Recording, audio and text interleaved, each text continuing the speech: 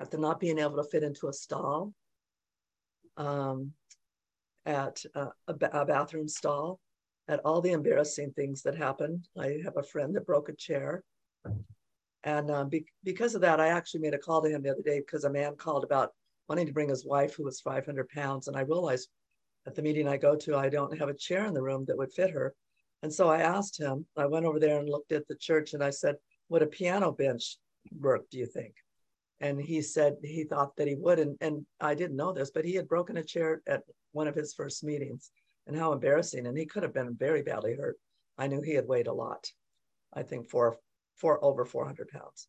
But anyway, I came here just to lose weight because if I just lost weight, everything could be okay. Because that's all I ever wanted to do, you know. Then I'd be pretty, then I'd be thin, and everything would be wonderful. And here I was with a man who had been married before. I had never been married. Was divorced. He was divorced with 3 kids, a crazy ex-wife. She divorced him. And now I had 2 babies, 3-year-old and a newborn, and didn't know what to do. And so I came here, and the very first night, 2 women argued over paying a quarter for me to have the dignity of choice. It had just come out.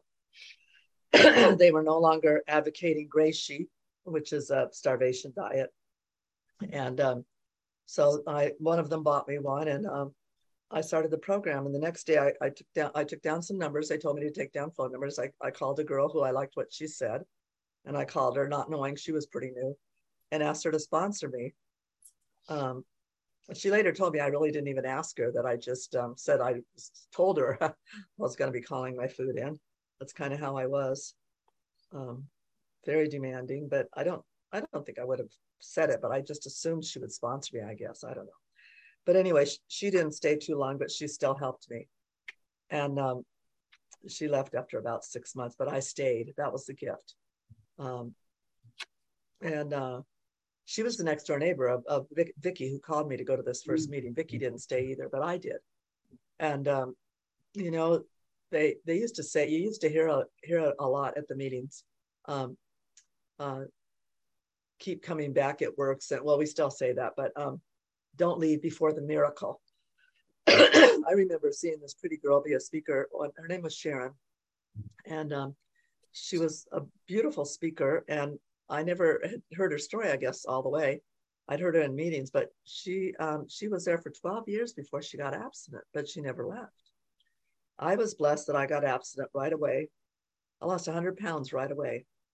I walked up and down Euclid. I had bought a house before I met my husband in Ontario, near Chaffey High School, in a pretty neighborhood. And I had one kid on a big wheels and one on a stroller. And I walked up and down Euclid every day. And I followed this food plan I got, called the sponsor every day. And I worked the steps. Let's say I brushed over the steps. I didn't know what working the steps really meant. I just went through them because, you know, I'd been to Weight Watchers, and, you know, I just follow the plan. That's kind of what I was doing. I just wanted to lose weight because my husband had a son that was, I'd been married 8 years now, and his oldest boy from his first marriage was graduating from high school, and I had to go be around the ex-wife, and I just wanted to look good. Just wanted to look good. And so that's why I went. I stayed because I couldn't believe the way you guys talked about food. You'd laugh, the whole room. I came in here when Peter was here, and Carolyn Gotti, and a bunch of old Kay Rayburn, a bunch of old timers, and they went to that Friday night meeting. And I stayed here because you guys taught me a little bit about sanity. It took me a long time to really, I lost all my weight in the first year. I got down 125. I was 238, and I was 5'9". I've shrunk now, but that was too thin, but I didn't know it because, of course, didn't I look great? And but it didn't take long. A lady in the grocery store had a little stand or something back in the day, and I think I took a gram. Oh, I know it. She asked me if I would like a taste of this. I said, "Oh no, I don't eat sugar." And my sponsor had been Eve pretty quickly after I joined OA, and she always talked about the revivable ego. Oh, I don't eat that. I don't eat sugar. And it wasn't long after that I ate a graham cracker, which has too much sugar in it for me. And I was off and running. And after that first year of abstinence and losing it, I stayed for 15 years with gaining 10, 20, 30, 40, 50 pounds. I never got over 187, and that was pregnant with my daughter. But I never got down to my goal weight until 15 years later. But I was going up and down, up and down. I'd be abstinent a day, a week, a month, a year, one time 2 years, and one time 4 years. But the gift is don't leave, just stay, because I don't know about you, but I've never found anything out there like this. Your sponsors know, my sponsors know me inside and out, and they're a gift from God. They really are. Number one, I came to rely on a power greater than myself that I call God. I had been raised with religion, very much so, and I had gone away from it for 17 or 18 years. And the Big Book of Alcoholics Anonymous tells us to make use of what clergy, priest, minister, rabbis, whatever the faith you are, has to offer. And it specifically said, of course, if you are of the religion that says you must go to confession, you will certainly want to go to the appointed authority whose duty it is to receive it. So I hadn't been for 17 or 18 years. Was that 10 minutes? Anyway, so I went and I said, Blessed Father, if I have sinned, my last confession was 17, 18 years ago. I have all this stuff to read you, my 10th step, which I also gave to my sponsor. And I said, are you sure you have time? There's people back there in line. And he said, go ahead. And 2 weeks later, I found out he was a recovering alcoholic and he knew what I was doing. And I said to him, why didn't you tell me? And he said, it would not have been a humbling experience. Mm-hmm. Anyway, that was the start. That was my very first step.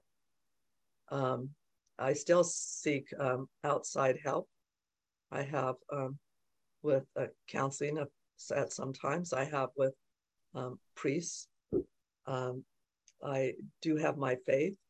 This morning, but I'm really grounded in this program. I know God has shown me that how valuable that morning time with him is. And it's so valuable, but he's also, because thank you. 10 minutes. That I can also be overly zealous about keeping that time. I got to have my prayer. So I've also learned that interruptions are part of God's plan. When I had little kids, it would interrupt my meditation time, prayer time. And I would read, OA selections and 12-step selections and also some spiritual stuff and pray and do stuff that works for me. But it started with 5 minutes because Eve said, set the timer for 5 minutes. And she told me to be quiet and she showed me how to meditate. And back then you had the little egg timer. They didn't have the digital timer. So I had to put it in a different room. And she says, don't worry if other thoughts come in, just keep quiet, trying to come back and quiet yourself. And that's how it started for me. And I still don't really meditate more than 5 or 10. I meditate usually 10 minutes a morning. And I still set the digital timer, just very quietly. And sometimes I may meditate during the day. If one sponsor moved away, I had to get another one. It was traumatic to me to get another sponsor because I loved Eve. She moved to Louisiana. I never stopped communicating with her, and she eventually moved back to California. But God gave me different sponsors along the way to teach me different things. Jean O'Brien was my next biggest and probably best loving, wonderful lady. She had all my diseases, which I later found out I also had other addictions, but food was my number one. Anyway, I still call my sponsor. I don't write my food down anymore. It isn't necessary today, but I wrote it down for 20 or 30 years. I've been here, no, not 30, for 20 years anyway. I came here in 1984. I think I'm here 38 years. I always say the gift is I haven't left. So fast forward, in life, stuff comes up. And now I don't have to eat about it. or do anything else destructive about it. The first biggie that came up after I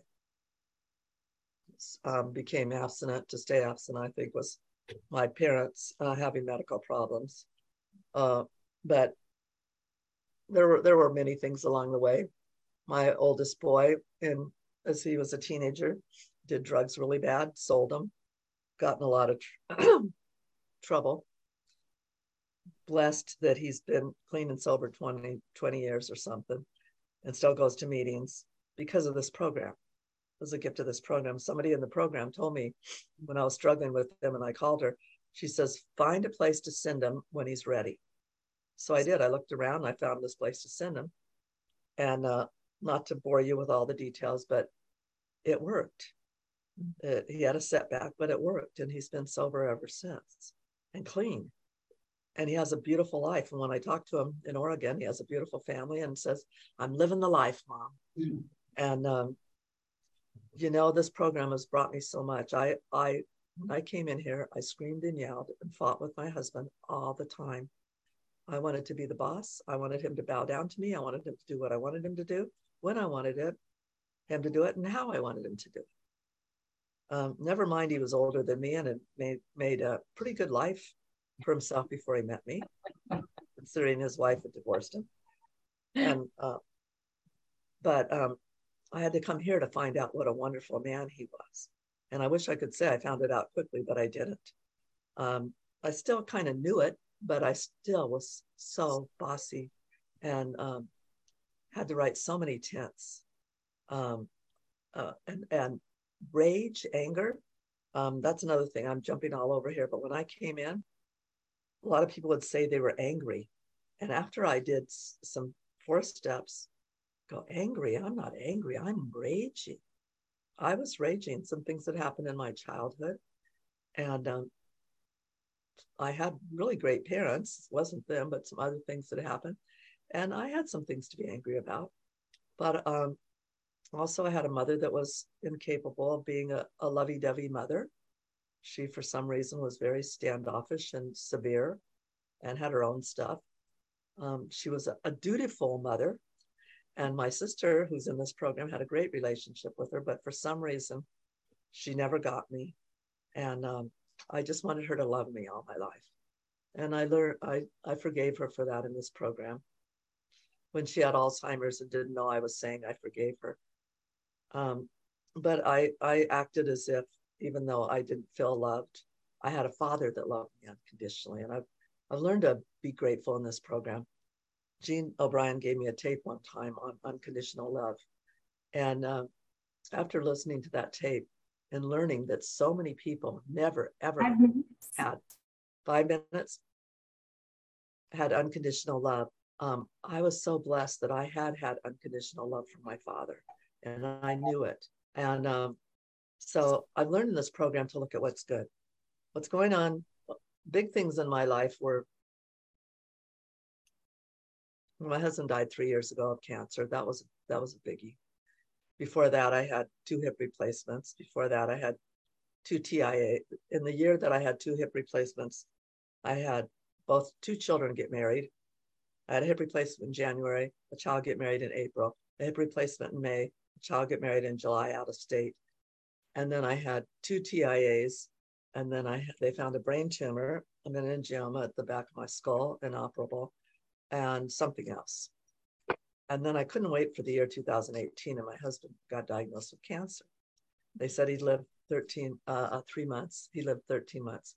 It was a pure spiritual gift from God, and the best time of our lives, mentally and spiritually and together.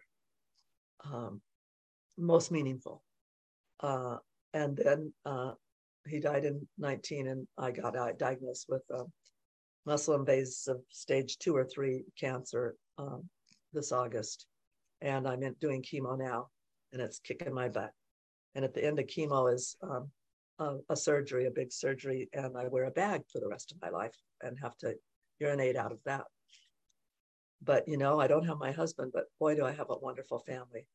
I have wonderful friends, wonderful children. I can't believe how blessed I am. And if I wouldn't have come to this program, I wouldn't have been able to see anything like that because I only saw what was wrong in life.